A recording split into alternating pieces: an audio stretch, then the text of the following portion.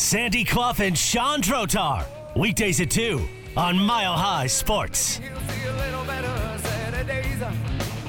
How's it going, Denver? Land of many championships. Turns out Sandy Clough on my left. I'm Sean Drotar. Danny Bailey in the booth. Want your feedback today, of course, as we're still basking in the glow of the Denver Nuggets' first NBA championship.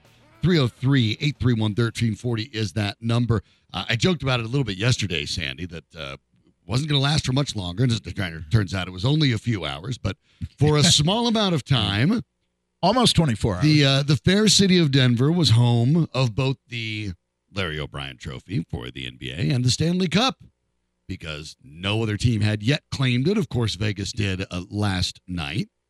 And thinking of how sort of unlikely it is at many times to have this kind of run in a town, and, you know, you can talk about we'll hear a little bit from Josh Kroenke later in the show, but what a run that ownership group is on when you consider, of course, the Rams, and even if you want to go to the Mammoth or otherwise, I mean, a lot of championships coming in, but the idea of going back to back with your title in the NHL, your title in the NBA, and moreover, doing it in dominant fashion in both cases, both teams going 16-4 during their playoff runs. We thought about the idea of, it has to be a nearly unprecedented. Turns out, well, it is. It is.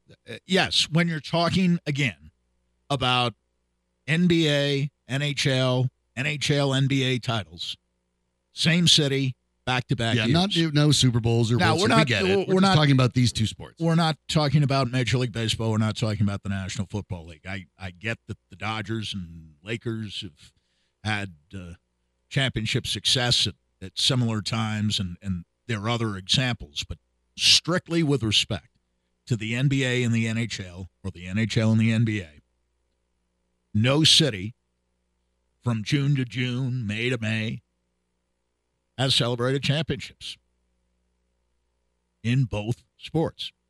And it's a rare occasion that you have two first-time champions, as we do right now with the Denver Nuggets and the Las Vegas Golden Knights, who went to the Stanley Cup final in their first year of existence, but did not win.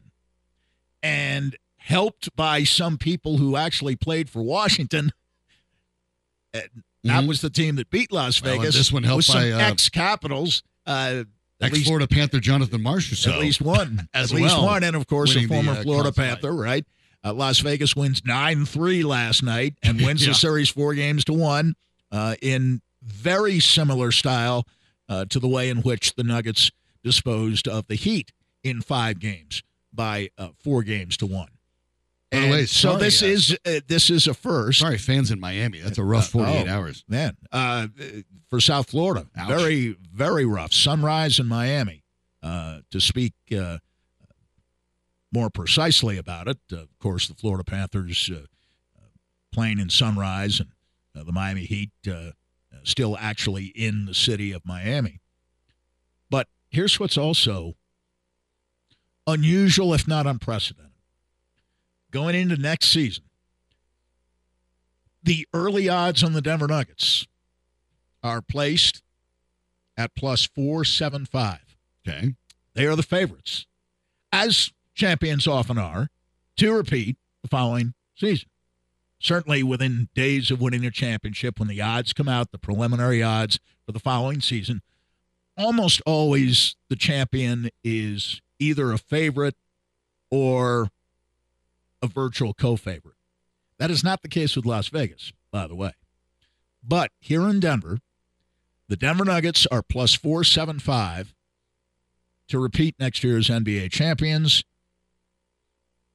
The Colorado Avalanche are plus 800, and the Avs are the favorites to win the Stanley Cup in 2023-24.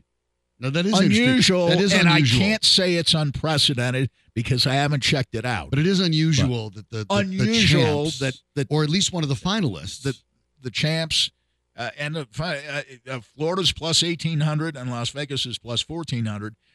It's the Avs at plus 800 as the favorites, Edmonton plus 900, Boston plus 1,000, Toronto and Carolina plus 1,200, New Jersey and the Rangers plus 1,400, along with Las Vegas, Dallas plus 1,600, Florida plus 1,800, and everybody else is plus 2,200 or more to win the Stanley Cup next year. So the Avs are favored at plus 800. In the NBA, it's Denver at plus 475 and Boston at plus 575 as the two leading favorites. Boston out of the East, of course, and Denver out of the West, to meet next year in the NBA Finals. And I quite frankly, I think the matchup that some people thought would take place this year. Yeah, that wouldn't shock me. I think Milwaukee's maybe getting a short end of the stick there. Well, no, but I wouldn't say that. Milwaukee's plus 700. Right. They come in at number 3. Philadelphia is plus 850. I'm looking for those under 1,000. And plus James 1,000 or more, so. that's everybody else. Actually, plus 1,200 or more. That's everybody else in the association. Only 4 teams are below plus 1,000. Denver, Boston, Milwaukee, Philadelphia. I'm sorry, I misspoke. Phoenix is the 4th team, not Philadelphia. Philadelphia is plus 1,200. Phoenix plus 850 with Booker and Durant, and the anticipation that they may add a star somewhere along the line during the offseason. Some of the Laker rumors center on the possibility that Chris Paul could be going back to Los Angeles, but not to play for the Clippers again, rather the Lakers next year. To which I say, with all due respect to Chris Paul, in his late 30s, I can't imagine that he would do much if that's the only addition they make to increase the Laker chances, which right now would be plus 1,200 for next year to win the NBA title. If you take a look at the way that NBA kind of shakes out, too, it shows that the habits are hard to break around the league, right? The idea that where else would they go? To another big star team again, right? That's got to be the first thing that everyone thinks about. It's always about those big star teams, and it still is in this regard. So that's maybe a little disappointing, but it doesn't really matter because you are seeing, I think, to a certain extent, a sea change here for the NBA, in which it may no longer, and it's not just Denver's title, it's also Milwaukee's title. The idea that perhaps the super team approach, which is on its way out by nature of this new CBA anyway, which makes the league and the players a lot more money, but puts a little more restrictions on it. You look at what the Nuggets are doing, and all of a sudden they make far and away the most sense to me. Not only are they the champs, but given the fact that this is how things are going to work going forward, the Nuggets have built something that, at least with highly paid players, and the Nuggets do have 3 max players in Nikola Jokic, Jamal Murray, and Michael Porter Jr., they found a way to make it at least somewhat sustainable, whereas it seems like your Lakers and your Suns are scrambling year to year to find another star to make the money work. It costs so many draft picks to get those kind of guys in trades now for the most part, or you hope that a Chris Paul can kind of turn back the clock and injuries don't get him. I get why the Nuggets are the favorites. To me, that makes perfect sense. There's one player in their rotation in the playoffs that is up in the air, and that is Bruce Brown, who has indicated, of course, immediately right after the game, of course, he's going to talk about wanting to run it back. The reality is he's probably going to make 2.5 times what he made this year, and it's going to be hard to say no to that. But the Nuggets had plans for that. As we've seen, Christian Brown has accelerated, and by the end had taken all of Jeff Green's minutes. It's not going to be 5, right. It's going to be a little difficult. Now, can he accelerate up and take Bruce Brown's minutes? Maybe. And then maybe. If you're looking at Bruce Brown as 25 to 30, and right now, today, Christian Brown would be a 20 to 25 minute a game player. Mm-hmm. He's graduated to that point. I think so. Then taking him from 20 to 25 to 25 to 30 is not a big jump. It's now, not. If it was 10 to 15 to 25 to 30, I'd have more questions, and I'd say the Nuggets need to add a player. Not necessarily a star, but a player. Mm-hmm. I don't think they necessarily need to add even anyone to their bench at the present time. They don't seem to have any desire or need to move pieces around in order to make any move that would be considered radical. That is probably true with Boston to a slightly lesser extent. Boston seems to want to run it back with the head coach and most all of the players. There's talk that they're interested in doing a max deal with Jaylen Brown, for example. They haven't soured on him, but every other team, Miami needs to add a star. Philly needs to add a player with or without James Harden. Phoenix needs to add on, as we discussed. The Lakers need to add on. And you're talking about stars, not just role players. The Nuggets don't even need to add a role player necessarily, even if they do lose Bruce Brown. Not necessarily. They really don't. And it will be interesting to see how it shakes out. And, we'll find out. The other thing is that perhaps you find another. Now, it's not easy to find another Bruce Brown, but there will be some flexibility in the cap. Somebody who 29 teams don't want, but the Nuggets can envision playing a significant role. The nice thing is they don't have to necessarily go that far. There are some guys that are going to roll off, presumably DeAndre Jordan, maybe even Jeff Green himself. There are guys. Oh, I think there are a lot of guys who will roll off the roster, but and free up a little bit of they're cap money. fairly easily. But you will have let's just say maybe a $9 million or so to potentially replace Bruce Brown. Now, the difference is, can you find a guy for that? I don't know. But I know now when you're the champs, you go in many ways to the top of the list. Let's take it, for example, the New England Patriots when they were winning all their Super Bowls, right? Every single veteran that got released that teams might have interest in, it was if the Patriots wanted them, guess where they went? That's what happens when you're the champs.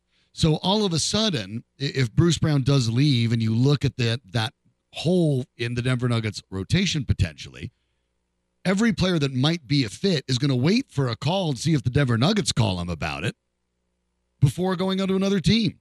You get to jump to the front of the line for the most part. Can you outspend teams? No, but when you're talking about a kind of player that might fit in that salary range, you are going to get your pick of the litter in that case. And that's obviously a good sign for the Nuggets when you're going forward, because that's the only guy that played significant minutes that's going to need replaced. That's it. That's right. Everybody else. And Christian Brown, I think, is ready to take a step forward. I do also wonder, by the end of the year, Peyton Watson looked like he was ready to take a step forward to maybe be the 10-minute a game player, perhaps, next year. And if that's the case, then you're right. Then there's no real need to replace anybody. I agree. Now, George Karl cautioned us, at least cautioned me yesterday on our podcast, that Peyton Watson really, until late in the season, had no role whatsoever with this team. It is a bit of a projection. Him even to do what Bruce, what Jeff forget Green about did. Bruce Brown, what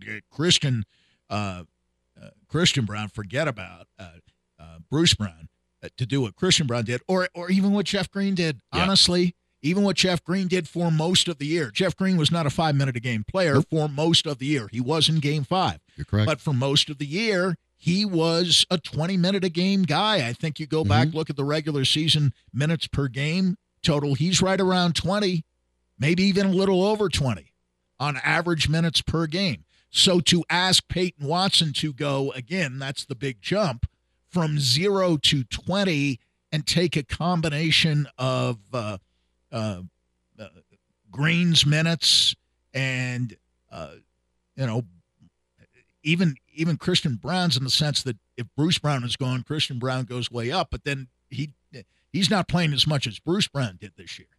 Right. Probably. Correct. Within 5 minutes, 6 minutes maybe per game, yes. But he's not taking all those minutes. Mm-hmm. So you're asking Watson to take 15 to 20, I would guess. And I'm not sure he's ready for that. That might be a leap.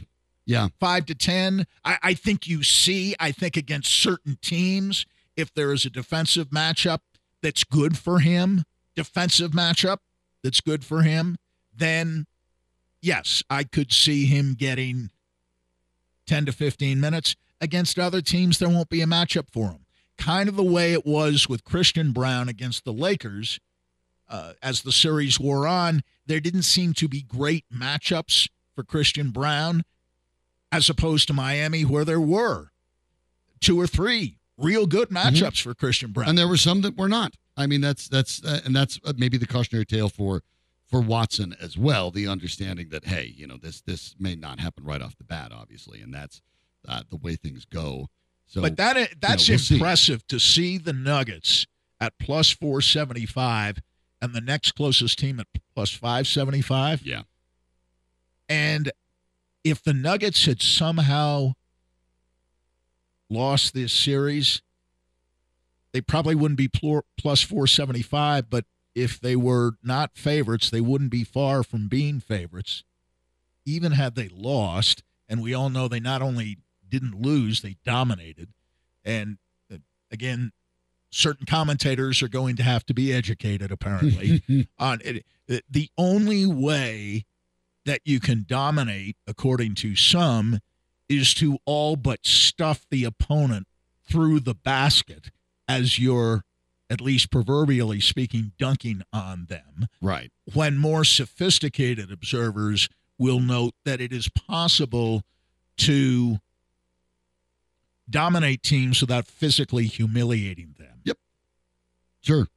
It's just, yeah. It's funny how domination comes in different forms, just as athleticism comes in different forms. Of course. And beyond that's jumping high and running fast. As we said, it's also been, this is your program as well. The call text line is 303-831-1340. So we want to get your reaction, your text, and your calls. And we do. We've got Joe on the line. We've got Joe. Okay, thanks, Danny. Joe, welcome to the show. What can we do for you? Hey, guys, this is Joe. We met at Top 14. I think it was round 1. Yes, I do remember. Yes. I met your buddy Greg twice this week, actually. Just got back from a meeting with him. All right. Yeah. Well, I was going to call you guys yesterday. I was just in this euphoria watching all the post-game stuff, which I missed because I was downtown. It was a last-minute decision. It was Monday night. It was just kind of just weird euphoria. Still just trying to grasp what happened, right, and the way it happened, right. I knew they were going to beat these guys in the series. It was just a matter of when, right. And it just a real moment. And yesterday, just going through all the post game stuff and local reactions, things like that. I purposely avoided the national stuff because I did not want anything to steal my joy. And you know what I mean? And it was just amazing. Let me provide an observation for you as someone who is, and I'm sure Sean's the same way by the nature of our jobs. We sample a variety of media outlets. Yes. And let me say that I think the respect and admiration accorded to a champion is, in fact, coming the Nuggets' way, however grudgingly. And grudgingly is the key word. Some people are still being dragged along a bit, but listen, anybody who watched virtually any one of the NBA Finals games knows how much better the Nuggets were than the team that emerged from the Eastern Conference, at least as the best playoff team, and that's the Miami Heat. And no team was accorded more respect by the Nuggets in general and Nikola Jokic in particular during their playoff run than the Miami Heat. In Nikola Jokic's mind, the Nuggets beat the best that was out there in the Miami Heat, given their background, their recent history, the competitive fires that burn within Jimmy Butler, the brilliance of Spoelstra as a coach, the excellence/greatness of Pat Riley as a lead executive. In Jokic's mind, Miami's better than Boston. Miami's better than Milwaukee. Miami's better than Philadelphia, even if it didn't have to beat all those teams. And the Nuggets played against the most star-studded teams in the Western Conference. Certainly Phoenix and the Lakers fit that description, and they slaughtered both of them. Yeah, I mean, I don't know if you saw the stat about how many All-Stars that were in the playoffs. 80. They beat. 80. Yeah. Yeah. I mean, that was You're talking about, incredible. Yeah, combined. The Nuggets have one All-Star. Yeah, and that's and if you count it, And just played appearances, against it was 81 appearances. 81 combined. appearances in All-Star games by members of teams the opponents. Nuggets just beat. Yep. Most anybody ever. 16 times out of 20. Yep. I turned my New York in-laws into Nuggets fans by the Western Conference Finals. They could actually watch the games at a decent hour. And they became such Nuggets fans that they bought my wife and I tickets to Game 2. I mean, they've been used to watching the Knicks. I mean, can you blame them? Yeah, exactly. Well, I mean, these are diehard Knicks fans too, and they also hate the Heat, so that helps. Thanks, Joe. Really appreciate it's good to hear, and obviously it's great to hear Nuggets fans having such fun time with it, and ones that are longtime Nuggets fans experiencing that joy and the exuberance of being able to celebrate that title for the first time. Enjoy it. Thanks for the call. All right, thanks, guys. All right, thank you. It is, yeah, I mean, they're watching the Knicks. I mean, gosh, I know the Knicks have a good history, but goodness gracious. I mean, Sandy, you were a Knicks fan. It's been a while. Yeah. A little bit. 50 years. Yeah. And my brother lives back in New York. He's traveled the world more than I have, of course, during the course of his life and his career. But he grew up a basketball fanatic, much as I did, and he was texting me as the game was ending the other night, fully cognizant of the brilliance of the Nuggets, the unique qualities that Jokic has, and we'll talk about Jokic more specifically as we move along today. And Marcus Thompson, the terrific writer from The Athletic, talked about I thought this is a great phrase, the malleability of Jokic's dominance. He is not Shaquille O'Neal. Right. Okay? Shaquille O'Neal was dominant in the sense that he simply physically overpowered people. And I thought it was a great phrase used by Marcus Thompson in a long-form piece he wrote about the Nuggets, and Jokic in particular, the malleability of the dominance that Jokic exercised over these playoffs. It could be scoring, it could be rebounds, it could be assists, but know this, Nikola Jokic is far and away number one in the playoffs in scoring, rebounding, and playmaking. No one was even close in any one of the three categories. No player in the history of the NBA playoffs has come close to leading in all three categories as Nikola Jokic did. Wilton 67 with respect to points and rebounds, certainly, but not assists. Well, we'll talk more about that and try to put it into perspective, because what Nikola Jokic has done takes a little bit of time to digest. We'll do a little bit more of that next on Mile High Sports.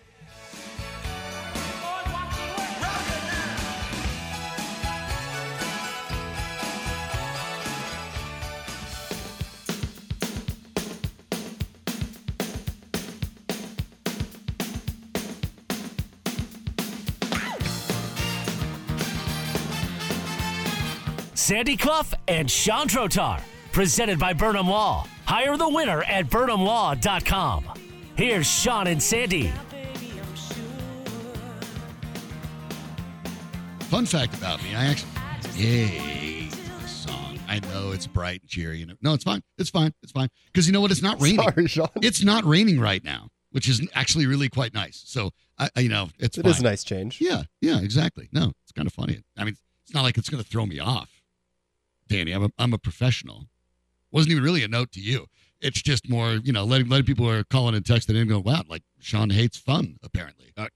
Because I was perfectly comfortable. Yeah. Although the sun is shining today, I was perfectly comfortable on other days with upbeat stuff. Yeah. Yes. I mean, I don't entirely hate fun. I just sort of mostly hate fun. Yeah, the voice comes off exactly the way you'd think it was. It's sort of like a cartoon villain. Not a really serious one, but, just kind of the cartoony one. The performance, Sandy, that you were alluding to by Nikola Jokic. Yes. Historic. It really is. It's unprecedented. Historic, and it's iconic.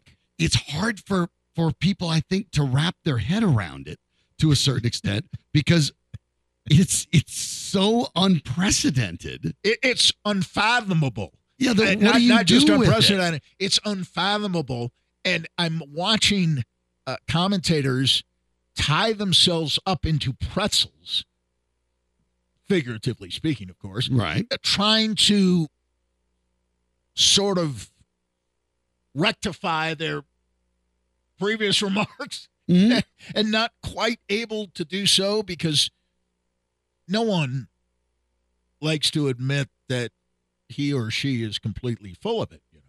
Right. And didn't do now your homework. you're having people, right, or that you're lazy and you didn't bother doing your homework, or you clearly never saw this person play, this person being Jokic, at any other point beyond the playoffs, and even then you had a predisposition toward disliking him or looking to diminish him or dismiss him in some form or fashion, and you can't do it.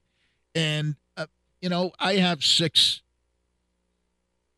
comparisons for Nikola Jokic. He is Sabonis with knees, a Shaq who willingly passes, a Duncan with the 3-ball, Walton with good feet, Mikan with athleticism, and Olajuwon, who became a willing playmaker during the course of his career, but never had the playmaking skill of a Jokic. No. And you say, well, Shaq and Olajuwon, you're kind of putting them into the non-playmaker category. Now, Shaq, by his own admission, was an unwilling passer. Oh, yeah. Not unable, he's but even unwilling joked about by this. his own admission. Right, yeah. And he joked with Jokic himself about that during the playoffs. Exactly. Olajuwon got better, and I told the story before. The great Alex English and I had a conversation on a bus ride from Houston to Dallas back in the 1980s. The Nuggets had just played the Rockets, who were a year or two removed from going to the NBA Finals, and Olajuwon was emerging as a great player. And he had put 50-plus on him, but the Nuggets had won the game because no other Houston Rocket got involved. And Alex, during the course of the conversation, was explaining to me that once Olajuwon learned how to pass out of double teams, the Houston Rockets would be champions. And I don't know that Alex anticipated Michael Jordan leaving basketball for a couple of years, but during those seasons that Jordan missed, at least the one he missed entirely and the one he only joined at the end, Olajuwon and the Rockets did win consecutive championships, 1994 and 1995. But he is all those things. And I'm watching this fascinating 30 for 30 that is now complete, 4 parts on Bill Walton, entitled The Luckiest Man in the World, Walton's own description of his life and times.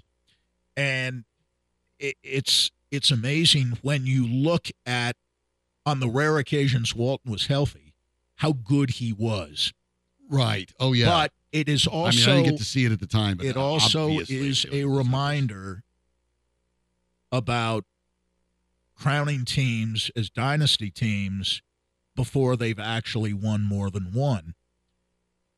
Bill Walton's Portland Trailblazers won the 1976-77 NBA title. The next year, they were 49-33, by the way, during the regular season that year. And when they played the Nuggets in the playoffs, the Nuggets had home court because the Nuggets had won their division, the Midwest Division. Portland did not win its division. And the Nuggets had home court advantage. They had won more games. Portland still beat them in 6. The next year, remember, 49-33. Portland started 50-10. And they're playing Philadelphia, the team they had just routed the previous year in the finals. And Bill Walton is coming down the court, and all of a sudden, he jumps, he comes down, and he basically cannot move. And it's his left foot, I believe. The right foot would also break down later on in his career, but it was the left foot the first time it happened, and he had suffered a stress fracture, made the mistake, with or without encouragement from the Portland medical staff, to try to come back a week or two later and play as the playoffs are about to begin. And he basically broke his foot in half in the process of trying to play with a stress fracture, which they didn't know how to diagnose at the time. Totally different time frame. But it's a reminder that this Portland team, that everybody said would win at least 2 in a row and probably 4 or 5 championships. They had Walton. They had Maurice Lucas. They had a terrific backcourt. They were the fastest team in the league, and a great coach in Jack Ramsey. They were going to win 4 or 5 titles. They just demolished the Philadelphia 76ers, who were the best team in the NBA in the 76-77 season, led by Julius Erving and George McGinnis and a host of other talented players. They start 50-10 the following year. Walton gets hurt. They can't even get out of the first round of the playoffs. Seattle beats them. So much for the dynasty. Over. And Walton asks to be traded shortly thereafter because he feels he's been wronged by the medical staff in Portland. That's always the concern, I think, when you look at the idea. And the Nuggets did nothing wrong. They did what everybody does. We got one. We're going to go back and get another one, right off the bat. And Michael Malone said it, players said it, and that's fine. It's the enthusiasm of the moment, and you completely understand it. For the last couple years, the Avalanche had been believing, and Avalanche fans had been believing, this is a dynasty waiting to happen. There could have been 3-4 of them, maybe, but things happen. These things happen, and the truth is that long playoff runs doesn't mean the Avs can't win another one. It doesn't. They're as we pointed out, they're the favorites to win it. They're the favorites in Vegas, where the champs play right now to win next year. But it becomes. I think where we consume everything so quickly, it becomes tempting to just go, what's the next thing? Right. Look, truth everybody's looking for the next thing. Sometimes there is no next thing. Sometimes the next thing. Sometimes the title is the next thing. This is it. When is the next time you think the Colorado Rockies are going to go to the World Series? Just ask yourself that. It's laughable now. Laughable. But there was talk that 2007 was only the beginning, and you remember it well, don't you? Mm-hmm. And you get why people might think it, but the truth is, no, of course not. Of course not. And they never came close to getting back to the World Series. Great.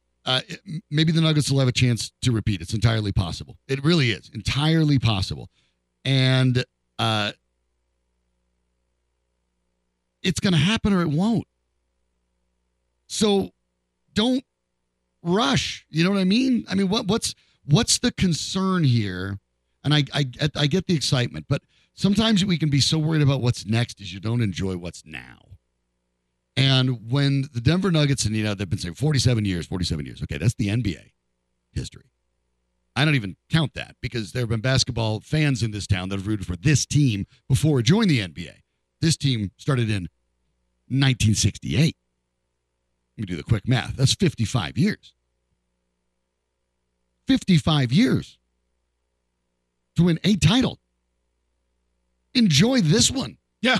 I mean, you don't know. And you know what? If it does, great. Isn't that a great, pleasant surprise? And we'll enjoy doing this run all over again next year. But don't be in such a rush to worry about what's next, even though I get it. We talked about the Bruce Brown thing in the opening segment that they are well positioned to make another run. But you know who else was well positioned to make another run at the beginning of last year? Colorado Avalanche. And injuries. And they lost in the first round of the playoffs. And they lost in the first round the injuries. To a second-year team. And they had a terrific regular season. Yep. And the interesting thing about the Nuggets this year, in contrast to Nuggets teams of the past, was that they had a nice regular season, but 53 wins usually aren't enough to win a conference. It was enough this year because there was so much mediocrity in the regular season, at least, in the Western Conference. Actually, in the playoffs, the Eastern Conference was the more mediocre conference because the number 1 seed went out right away. That was Milwaukee against Miami. And the number 2 seed, of course, lost 3 games at home in the Eastern Conference Finals to the same Miami Heat. The point being that the Nuggets intelligently didn't exactly put a priority on storming down the stretch with quote-unquote momentum going into the playoffs. They lost 10 of their last 17 games. Right. And people took that seriously. And what happened was the Nuggets made a decision to give Jokic, who had a minor injury, significant break. He didn't play in many of those 17 games to close out the season. He wasn't going for the MVP. He already won it twice, and even the Nuggets, though they didn't like the criticism of Jokic, and Jokic didn't like the criticism of Jokic either. He was less outspoken about it. But they knew what their objective was. And in Philadelphia, the objective was to get Joel Embiid an MVP. Right. Which they did. That trumped any particular focus on winning a championship. It was simply more important to the Philadelphia organization to get Embiid his MVP. And the only person, I believe, in the organization who thought the championship was a higher objective was the guy who got fired, who happened to be the head coach. Right. I agree with that. And you know what? In the end, Joel Embiid's MVP and its constant lobbying for it. Let's put it in a little bit of reference here. It allowed the Denver Nuggets to ease back on Nikola Jokic's minutes, as opposed to maybe have him try to get a couple extra assists and get all the way back up to a triple-double and earn it. But the fact that it got put aside and it kind of got derailed gave Jokic the break to let him play 40-plus minutes a night as the best player in the world all the way to a title. So you know what? Thanks, Joel Embiid. Thanks, Sixers. Enjoy it. You got your MVP. Now, Denver's two-time MVP has a finals MVP, and I can tell you which one he likes better. I'll tell you that one right now. It's that one. We'll hear a little bit from Josh Kroenke coming up next. Had an interesting thing to discuss about it. And, of course, Nikola Jokic also had a chance to maybe put a little heat on him. We'll share it next on Mile High Sports.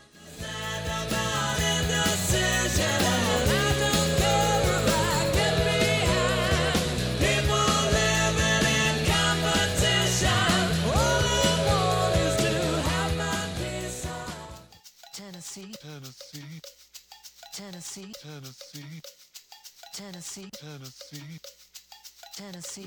This is Sandy Clough and Chandrotar on Mile High Sports.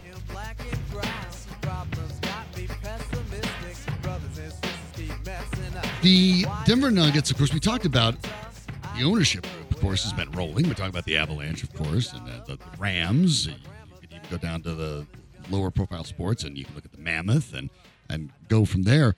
But the group has had a tremendous amount of success, and there's multiple ways of doing it. Now, if you were the Rams, for example, we know about the F them picks from Les Snead, and we know about the idea of making trades and trying to develop basically a one swing at it style, which it worked out for. That's basically what the Rams did, including adding Von Miller. They just took one big cut. And it worked. And, of course, after that, it's, they've had to disassemble it, and they'll start over. The Avalanche and the Nuggets, though, have been assembled in two different ways. It's been very different. Oh, very different from the way the Rams are built. And no doubt. in the Nuggets case, when you're talking about recent champion teams, with the notable exception, by the way, again, of the Milwaukee Bucks, who drafted they did not draft Giannis, traded for Giannis, and then I'm sorry, I got that confused with Luka Doncic. Sorry, right. They did trade. They drafted Giannis. Yes, so they did. They drafted Giannis, and then he was not a terribly high draft pick. No, and then they made trades around him when they got Holiday and to do that. So some similarities there, but the Nuggets for the most part draft and develop, and then the trade for Aaron Gordon, which was not as high a profile as for Drew Holiday, but it's similar enough. But it's running counter to the way that, at least in the recent years, teams, including we saw the Lakers try to do it and the Suns try to do it. Two teams that the Nuggets directly vanquished on the way to their championship. Let's just make trades for stars and go from there. Josh Kroenke had a chance to talk about it a little bit after the game about how the process worked and about how it feels to have built a champion in many ways the old-fashioned way. You saw flashes along the way if you were paying attention. I thought we were this good for a few years now. We just needed to get healthy. And that was my one wish this year, was to get healthy and see how good we were. And I thought we might have a chance to, as Nikola said, do something nice. And I think holding this thing feels pretty nice. I was just going to say, what you maybe visualized or thought that this would be like holding it, how does the reality of it compare? It's even better. to finally have my hands on it and know that we earned it and we went about it in a way that some people very much doubted along the way. It feels very special. We didn't cut any corners. We play for each other. We're all trying to do our best in our own individual roles, whether that's me and mine, Coach Malone and his, Calvin and his, and all the guys that aren't even here anymore, whether that's Tim Connolly, Gary Harris, Monty Morris, Will Barton, all those guys that help lay the ground, Paul Millsap. I mean, these guys help lay the foundation of culture that's here today. So when these players arrive, they know what they're getting into and they know what we're about, and that's winning. First time in the city of Denver. What do you have to say to the Nuggets fans that are taking this all in? Enjoy it. This is for you. This is for 57 years of history between 57 years of history between ABA and the NBA. You guys have been waiting a long time, so this is definitely for you. And I knew that when we got here, we wanted to figure out a way to stay and be in the conversation. And I think these guys are going to be in the championship conversation for a long time. We'll find out about it, but the point he makes is twofold. One, that they built this. They didn't just outright purchase it. They built it. And that meant even beyond, and I thought the mention of players who aren't even here anymore and Tim Connolly and building this sort of culture. And, I mean, you see that. You saw Monte Morris show up in Miami, and Nikola Jokic lit up with emotion more than you usually see him. There is the recognition, I think, from Josh Kroenke that this may be the team that won, but it wasn't just the people right here that got you there. I think is part of the angle that you believe can be sustainable from ownership. And I look, I understand I'm making it a little too easy here, but you look at the different ownership with the Colorado Rockies, with the Monforts.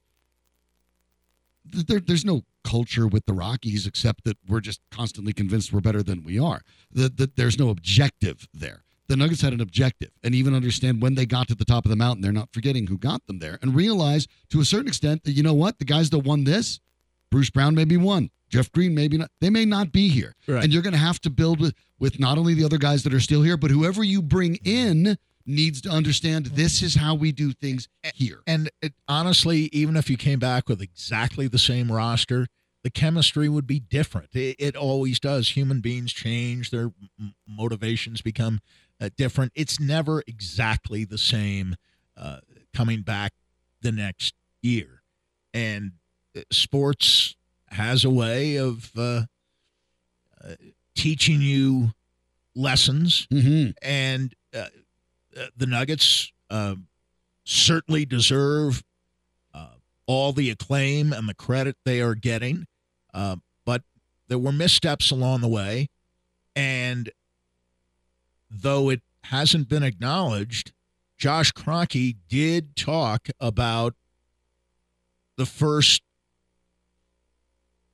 real move he had to make when he took over this franchise was dealing with a Carmelo Anthony situation, right. Flying to Baltimore and talking to Anthony, who insisted that he be traded in a respectful manner, but still. But indicated he's done. He was done here anymore. And this is after 2 years where the Nuggets were championship contenders. One of the best 3 or 4 teams in all the NBA in 2008, 2009, and the following year, 2009, 2010. And the 2010 season finishes, and Anthony asked to be traded. And along with all they got out of that trade in terms of existing players, they got a draft pick at the tail end that turned out to be the draft pick they used on Jamal Murray. Right. So to say that along with Josh Kroenke, Masai Ujiri wasn't part of this? Sure he was. It was his draft pick, right. The trade he executed. That George Karl wasn't a part of this because the Nuggets were a much better team without Carmelo Anthony than they had been with him, and they were damn good with him. Especially at the end, those last 2 full years that Carmelo played in Denver. They make the trade, and first of all, it's a brilliant trade made by Masai that might have even, in the long term, turned out better than the much celebrated Kiki Vandeweghe deal to Portland that brought Calvin Nat, Fat Lever, Wayne Cooper, Pretty good trade. and draft choices along with those three players in exchange simply for Kiki Vandeweghe, who was a terrific offensive player here. And yet that was the trade that gave the Nuggets championship contending status in the mid-1980s. At least 3 of the 4 years. The 1 year they weren't, Calvin tore his Achilles heel on opening night, Achilles tendon on opening night, and was out for the entire season. Other 3 years in the mid-'80s, they were contending teams, and they got the better of the Lakers, at least during the regular season, but during that period of time. And the Lakers the best team in the league. So the credit should be dispersed, but it goes back even further and involves more people than Josh Kroenke imagined, because without Masai Ujiri, the Nuggets would not have Jamal Murray. And without George Karl, they wouldn't have had the foundation built in 2013. And frankly, it took them 10 years to rebuild that foundation. They were one player away in 2013. One player away, probably a center. Can you imagine that 2012-2013 team with a Jokic of 2023? And they got Jokic, as we all know, in the 41st pick, and Nikola Jokic was the first Finals MVP to be drafted as late in the draft as 41 overall. Dennis Johnson was a second-round pick when the league was smaller, fewer teams. Back in 1979, Dennis Johnson was a Finals MVP, the great Dennis Johnson, who later went on to enjoy championship success with the Boston Celtics, and he was the 29th overall pick. Those are the two guys. The second-rounders, Finals MVP, Willis Reed twice, 1970, 1973, the late, great Willis Reed. Johnson, of course, in 79, was a second-rounder, but picked on the 29th overall pick. And, of course, Nikola Jokic in 2023. And it's just, it's amazing. That the list of MVPs in the finals who grew up overseas is longer than the list of finals MVPs who weren't drafted in the first round. And the second round finals MVP, you add Reed to the list, winning twice. But there were even fewer teams when Willis Reed was drafted. What were there, 8 teams, I think, in the NBA in 1964 when Willis Reed was drafted. So obviously a second-round pick. I think he was 10th or 11th, something like that, overall. What I'm saying is that we really need to embrace this, and I think it is felt throughout the city, because next to the Broncos, the Nuggets have a fan base that has gone through the most. And it took, their 38th year, I believe, for the Broncos to become world champions. Mm-hmm. And with the Nuggets, it took even longer than that. Almost over 15 years longer. So this is a unique achievement in the annals of Denver sports history at the very least. We will have an opportunity to talk about this more. Of course, we want your interaction. The number here is 303-831-1340. Pardon me, 831-1340. We're going to break this down with one of the men that's been there the whole run. That would be our friend Vinny Benedetto from the Denver Gazette. He joins us next on Mile High Sports. Pop and rock and roll. Dad took off when you were 4 years old. There was a good man named Paul Revere. I feel much better, baby, when you're near. You love